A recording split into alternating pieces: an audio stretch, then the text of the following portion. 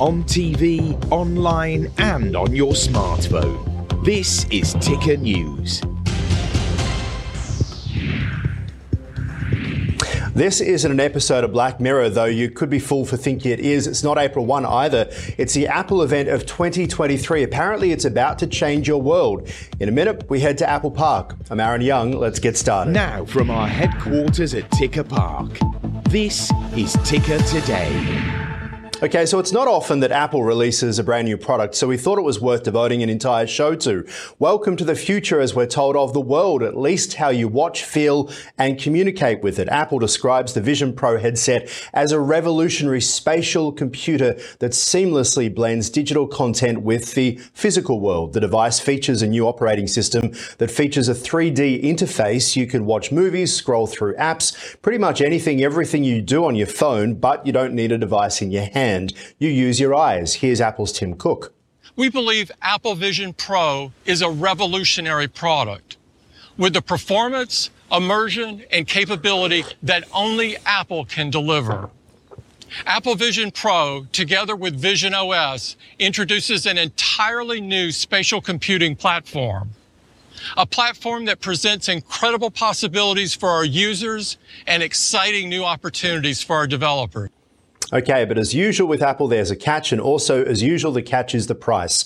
The Vision Pro starts at $3,500 US and is only available in US retail stores from next year. It comes as Meta licks its wounds, having spent billions trying to make the Meta world commercially viable. So why is Apple different? Let's head right now to Apple Park to tech commentator Trevor Long, who's standing by. Trevor, you've got the best job in the world. What was your first reaction when you saw the Vision Pro? Good morning. Yeah, my first reaction was actually better than I thought it was going to be. I'm not a massive fan of VR, Aaron, so I don't like the idea of being encased in something and, blocking out the real world. This is different. The idea is you can see the real world. Its biggest competitor actually isn't going to be Facebook's Meta Oculus or even the HTC Vive. It will be Microsoft's HoloLens, which is more of I can see the world and have interactive things within it. So my first reaction was, this is better than I thought. Then I saw the price and thought, that's not good. And then I physically saw it. I didn't get to put it on, but it's what Apple does. It's a beautiful product. So there is some genuine hope there.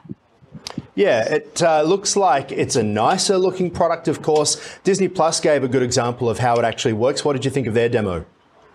Yeah, I thought that was really interesting and a really important thing for Apple to bring in someone like Disney, a big partner like that, so that we know that from the get-go, and this won't be available until next year, you'll see things like Disney Plus. You'll be able to see movies. And also, we're talking about 3D again. I know it feels weird to go back 10 years, but we're talking about having an immersive experience. So Disney's got a lot of content. They'll have 3D content they want to bring into that experience. And so it'll essentially be a reason to go Vision Pro, to get the immersive experience of a particular movie as opposed to just the big screen experience. So it's important to have those partners with big products like this.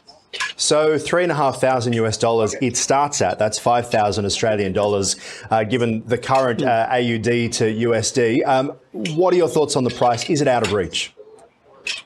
It's out of reach for 95% of people who might have even thought about doing this. You've got to remember, Facebook's Oculus Quest is under $1,000. I think it's $800, $600. And it's a great experience for gaming and entertainment. But this is very different, and I think even Apple would argue that. And I think the critical thing here is this is a decade of research. It's got more cameras and sensors than any other on the market, so they're probably justified that way. It has the power of a Mac computer built into it. So the price can be justified by looking at those things, but it can't be justified against its competitors. And that's where Apple needs to go. We're building a new market here. We're building something very new. And remember, Apple Vision Pro.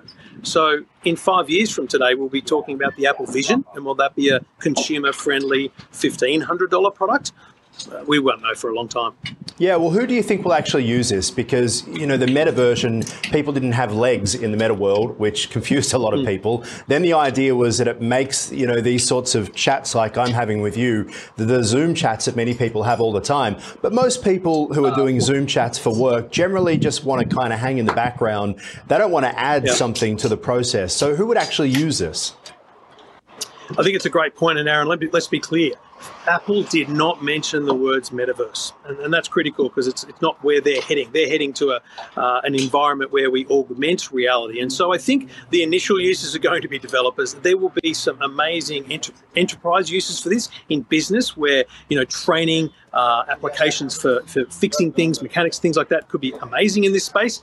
But I think, frankly, it's a end exclusive product for people who want to experience entertainment and computing in a whole new way. We all thought that, I guess, the Minority Report, all the big screens around us would be the way of the future, but in fact, those screens are actually just going to be on our face. That's the future of computing. Apple call it spatial computing. So I don't know that the market is big for this, but there's certainly a market.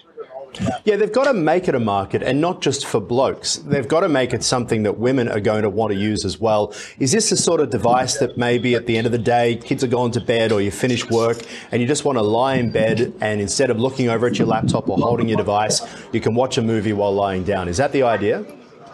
Absolutely, and you'll notice in the keynote there was two key characters. One of them was a man who was at his desk working and in kind of the kitchen working and doing things, and then there was a young woman who was sitting on a couch, and so it was a very different use case. I think the idea of putting it on once the kids are in bed and immersing themselves in a show or some content or some entertainment is very different. It's got high-end audio built in, spatial audio, so it's more than just what you see, it's about the experience. So again, we won't know until, and the point of this event is developers, 1,000 developers here and many more watching around the world. They're the ones that are going to make this. If we look back to 2007 when Steve Jobs announced the iPhone, a phone, an iPod and an internet communicator, it's so much more than that today because of the way developers created things for it. So it's the developers who will build the future of this platform. I'm obviously thinking about poor old Mark Zuckerberg today. What do you think he'll be thinking right now?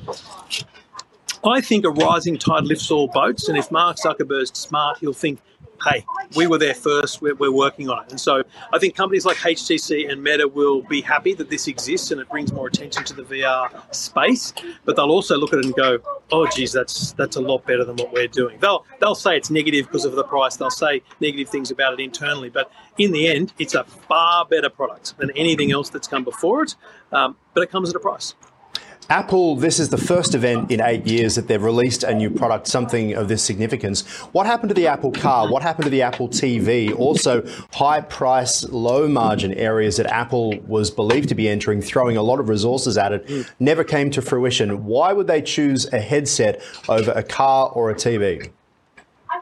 Well, I think the TV one's easy to answer. They realised that building screens was a waste of time when you can just build a little box and sell that to every single home for people that already had a screen. So that the Apple TV product is actually genius in that sense. The Apple car, if it was ever going to be a thing, that is a huge investment. You think Tesla's doing well, but it's an expensive exercise to build cars. So I think that it's right for them to focus on the software that's within cars. That's where they're heading. This, though, I think they've been looking at this, I think it was 4 or 5 years ago at this same event, they were talking about augmented reality in iPhones. We know Apple are kind of addicted to augmented reality and the idea of having a virtual thing in a physical space. This is just the fruition, that coming to fruition as a new product. Is the Vision Pro an iPhone killer? I mentioned that it's a bit like everything you can do on a phone, except you don't need to hold it in your hand. Is this the thing? We know that iPhone sales, there've been a bit of a struggle. We're getting to the stage where the device that you have, how do you improve on this? It feels like it's been the same for ages. Will this kill the iPhone?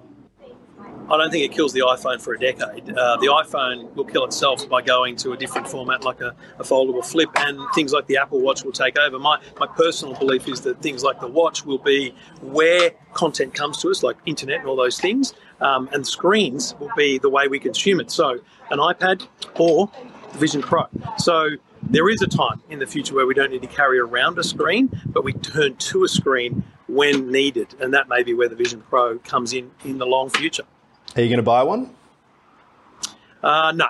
I look forward to getting one to test and play with, but there's no way my wife would be happy if I spent $3,500 US on a thing that I stick on my face and ignore the family. So I think that is genuinely the challenge. By now, I would have thought you worked out you meant to tell her it's for her, but you'll look after it. Trevor Long at Apple Park, appreciate your time. Thank you so much. Cheers, Aaron. Okay, and that is the show for now. Head to tickernews.co for more. I'm Aaron Young. I do hope to see you soon.